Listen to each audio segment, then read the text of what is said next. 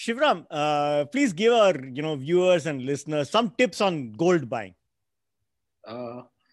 So you see, there are two at a consumer level. Or gold jewelry, to be more precise, right? That's what I mean. There are 2-3 levels at which you can decide.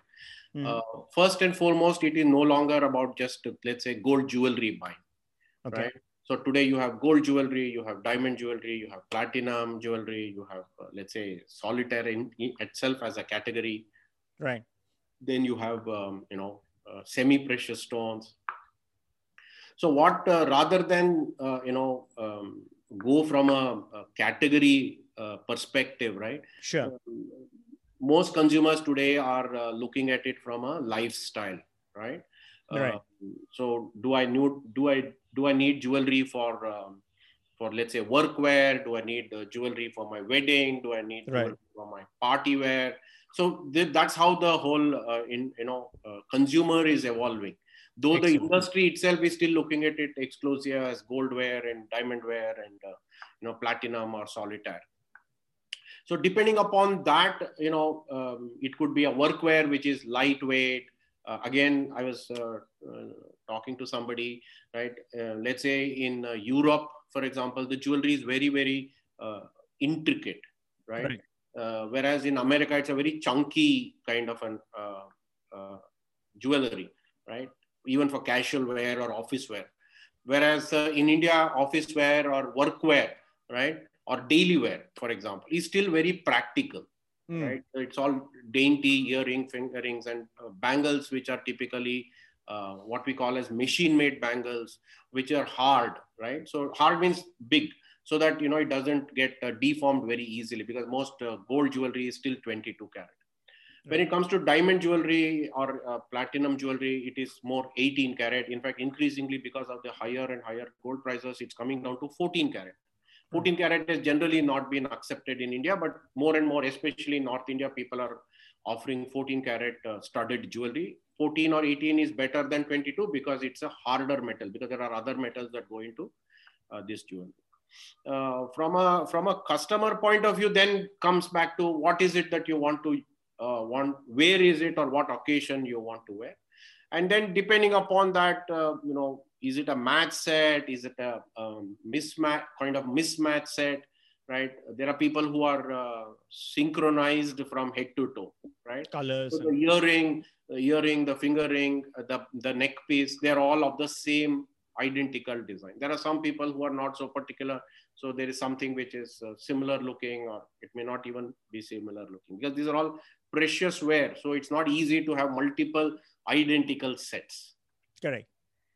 Right. So then if it comes to gold itself, let's say everybody loves a bargain or a better price, right? So for better price, should they actually buy during those festive days when there is so much of advertisement, Dhanteras, Akshaya Tritiya, go buy now, or they should actually buy it in off season? Which is the answer? I know, it's again a very unconventional answer from mine. Depends again on what's your ethos or a culture. There are some people who buy on precious auspicious days.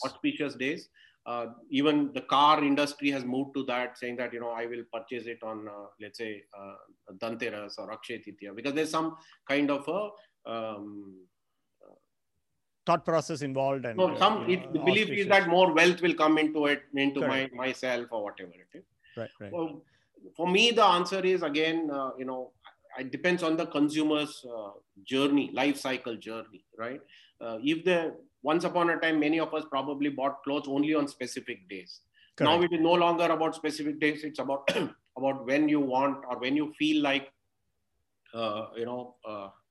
buying the new clothes, or when you feel you need the new clothes, or some people are shopping because retail therapy. I just want to shop and I want to feel good. It doesn't matter when. So then it comes to the question of it doesn't matter, right? If it doesn't matter whether it should be on Akshaya Tritiya or Diwali or anything, right? Some people are today increasingly buying on birthdays or anniversaries, Valentine's Day, right? So those are momentous occasions in their lives. Right. So people are beginning to also shop in those times.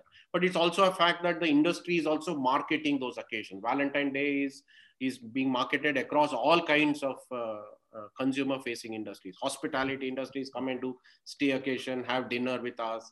Somebody else is saying, take them for a ride on a motorcycle, buy a new motorcycle, for example. So everybody is trying to, stretch the concept of celebrations, right? Any product, any category. So that's what I would say. Whatever is your, you cannot slot it from an organization point of view. Again, depends on the brand. If you are a traditionally focused family-run business, maybe you're more into a Akshay Titya in the south, not so much into, let's say, Dhanteras. But if you are in north, maybe you are a similar traditional brand, but you're more into Dhanteras, not so much into Akshay Titya. Though Akshay Titya has now become a pan-India, or even Dhanteras or Diwali has become a pan-India. Very interesting thing, which I don't think the industry has succeeded as much as, let's say, the garment industry coming out of Tamil Nadu is what is called as an RD sale. Yeah. Right? It's a non-auspicious festival. So the entire garment industry has turned it around, or like the Goa people have marketed the monsoon or a rainy season as a destination. Right? This industry hasn't really cracked that model, right? Like an end of season sale or end of month. I just now saw somewhere somebody's offering a mid-month sale, right? So those kind of pan-industries, festivals or celebrations haven't really happened. Though Akshay Titya and Dhanteras are two large. Wedding is something which is for most retailers. It's almost 40-50% of shopping is related to wedding. That is again split across the season. Some people are shopping before the wedding. Some people are shopping many months before the wedding. So all kinds of permutations and combinations do work. Yeah, no, so similar to what you said about RD sale in Tamil Nadu.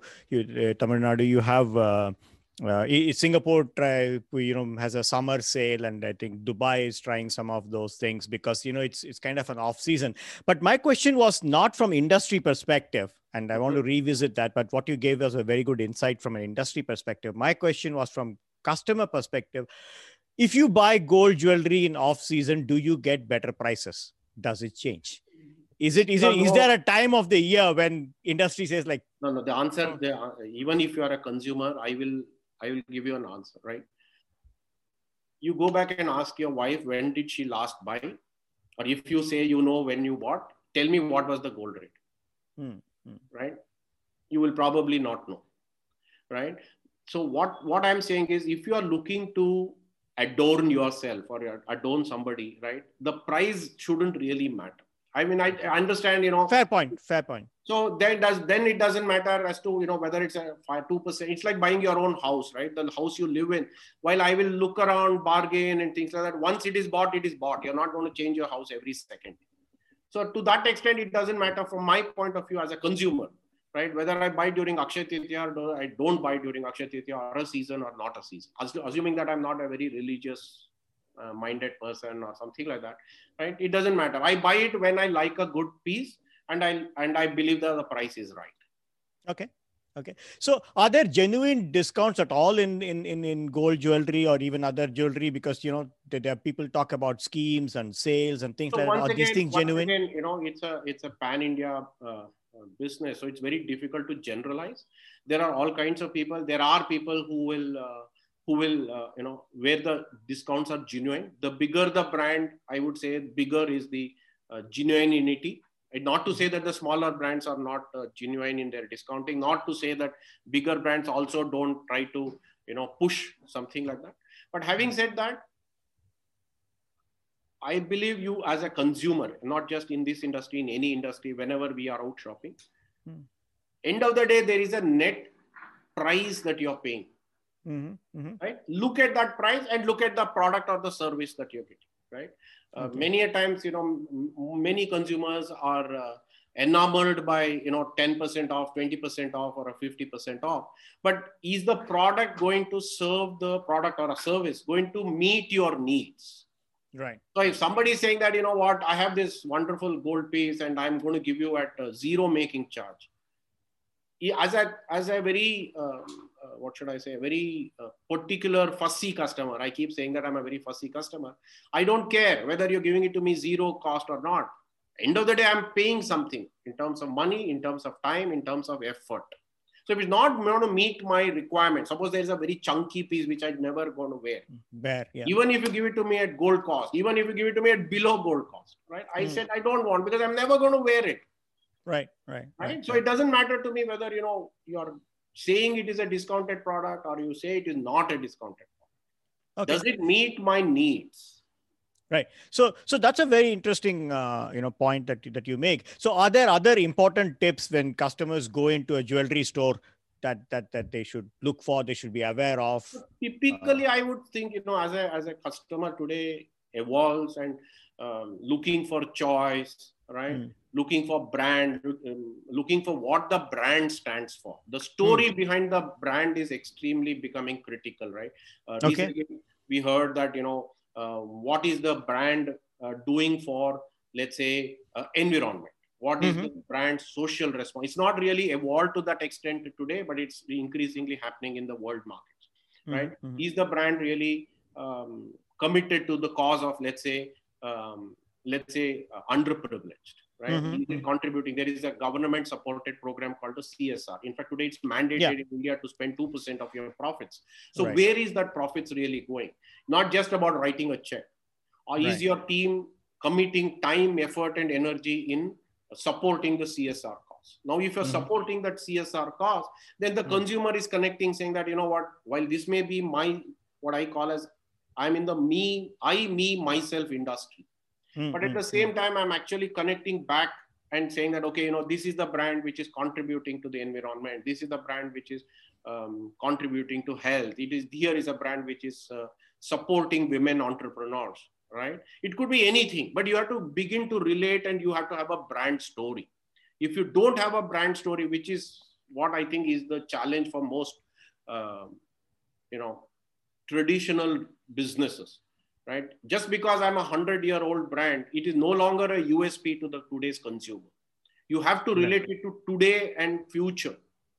So I will say, so what, you are a 100-year-old brand, what is in it for me today? Oh yeah, I'm connecting you, I'm encouraging women entrepreneurs. Okay, fine. Some percentage of our business, we are consciously purchasing from women. 50% or 75% of our staff are women because we cater to women audience. So we understand, our women consumers understand the consumer much better than, let's say, a man, even though this is a very male dominated industry. Right. So you're saying that, like, brand story is important for the customer. So how successful have been, major Indian brands in, building brand story and becoming, let's say, even global players? I mean, we have seen Tanishq showrooms and Joy Alucas or other Kerala brands outside of India and so on. So what has been their, brand building and developing a brand story? So for many Indian brands which have gone overseas, which is by and large Middle East, it is more targeted at the NRI population. Diaspora, right? Indian. So diaspora. So, if you're coming to India or you're familiar with the brands in India, if you're shopping it in your markets, we are available, right? So beyond that, I don't think too much of localization has happened. Exactly. So have they been able to take that next step, right? I don't think so. Not in the jewelry space. Maybe in the Middle East, some of the traditional Kerala brands have also been able to cater to the local Arab population. Because that's again a gold market. Right. But I don't think too many success stories are there where an Indian brand has been able to consistently succeed with a European consumer. Even if it's an European in Dubai, I don't think the Indian brand has been able to cater to them. But it's also the fact that I think in Dubai itself, some 50% of them are Indians, and 30% or 40% are non-Indian, but non-Arab also, non-Emirati. So that market of Europeans is a very small, and they would obviously prefer a very chunky or a tiny design, which we may not be catering. It's a brand decision, And in the other direction, how successful have been foreign jewelry brands in India? Again, no. The answer is the same answer, right? I think one or two brands have tried to enter into the market, right? Extremely niche, right? So they haven't really been able to succeed at Right. all. Right. So when we talk about foreign brands, and you spoke about designs, European preferences for certain types of designs, dainty designs, very, very, very intricate designs. And then you also spoke about, American preferences and so on. So given that it's all about design in many of these markets, have there been issues related to design intellectual properties? Generally, Can even fashion designs even be protected by IP? Uh, Generally, these are not unless you're going to a very high level Cartier or somebody like that, and then say this is a iconic design which has been patented or something like that. Generally, these are very very generic designs, so there is not much of an issue as far as IPRs are concerned. Right. We've had a good discussion, across various aspects of the jewelry business, all the way up to, internationalization and intellectual property and so on and so forth. So what are your closing thoughts, for this industry, outlook, what these companies, especially, family oriented companies, what should they do? How should things be? How will things evolve? What should they do over the, let's say, 5 years or next or longer? So you see, I go back to my coaching experience in this. So what I say to anybody who is watching this is try and write a roadmap over the next 5 to 10 years. Okay.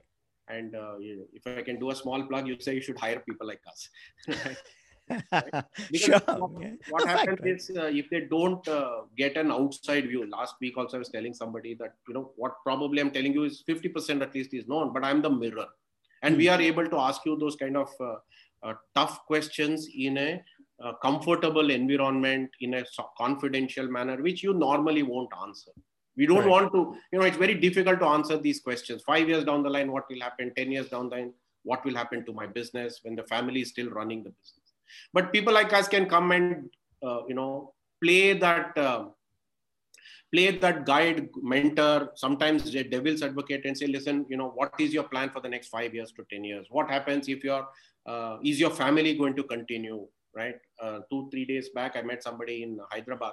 They're around in the early 40s. So I said, you are here, not like some people who have moved out of the industry. You're here for the next 15 to 20 to 30 years. Now, what is your plan for the next 20 to 30 years? They said, sir, we don't have a plan for next year. Right? So that's the ground reality which is shaping, which is facing all of them. So my point to all such people is begin to plan, see where is it that it is, what do you want to do? Right. If I now know that, okay, I want to open 2 showrooms, or I spoke to somebody yesterday, he said, I know I can open new showroom, but I don't want to open no showrooms. So that clarity, if it is there, then, life is much more simpler. Okay. But most 99.99% of the people don't have that clarity. Should I open? Should I not open? Should I get my family in? My family is coming in, not coming in. If my family is not coming in, then you have to take a call saying that succession planning.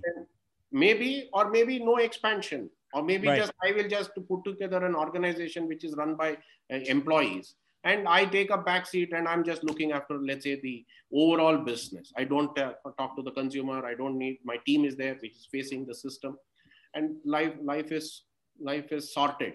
That's good. Also fine. Anything is optional, right? There's no right or wrong answer. You are not answerable to the public, right? It's a family money, right? And decide. It might take even 3 months, 6 months to even come to some kind of a next step. Forget about 5 years to 10 years, but at least they start thinking. Right.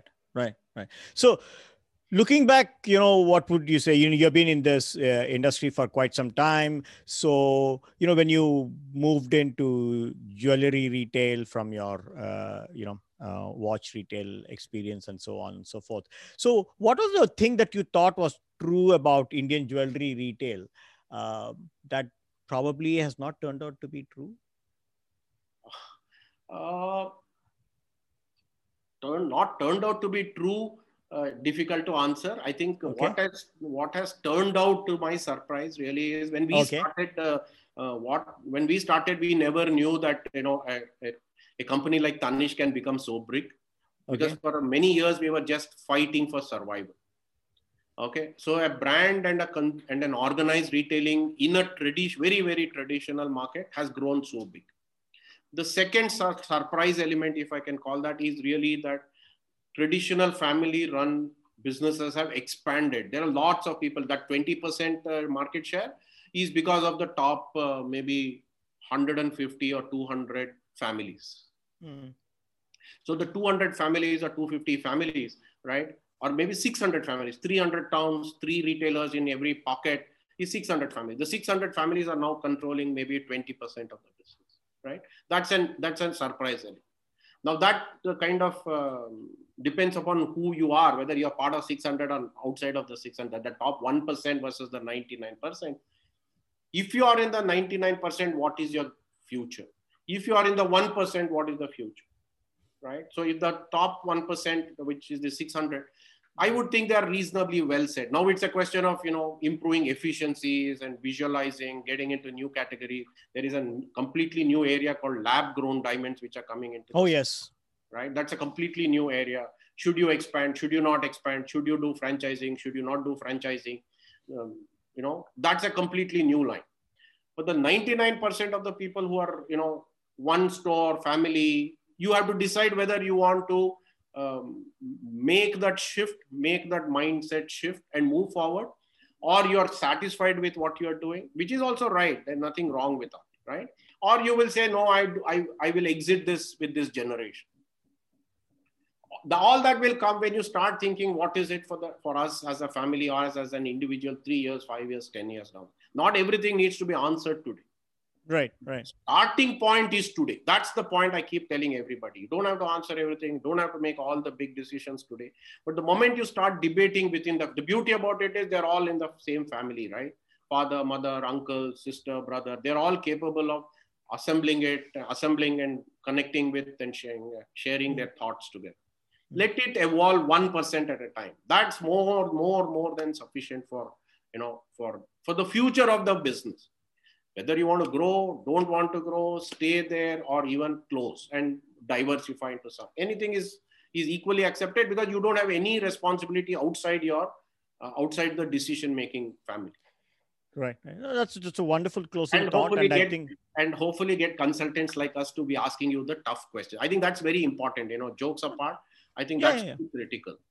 Because it helps you to think, right, from an alternative perspective and clarify, sort out your ideas, and you know why you're taking a decision, because you have looked at the alternatives, but you want to choose this simple thing. Like yesterday, I had a call from somebody, right? He said, we want to evaluate a salary review post-pandemic, right? And we have been trying to do it in our own way, but we would want somebody like you because you have a real practical understanding of the salary structures in the market. It could be as simple but very useful thing, right? To give a salary increase, how much to give a salary increase or a performance-based incentive program is very operational, right? But getting a third party who can give you a market-wide review, look at it at this 2 years, 5 years perspective, the decision outcome can be completely different, or it can revalidate what you have thought of.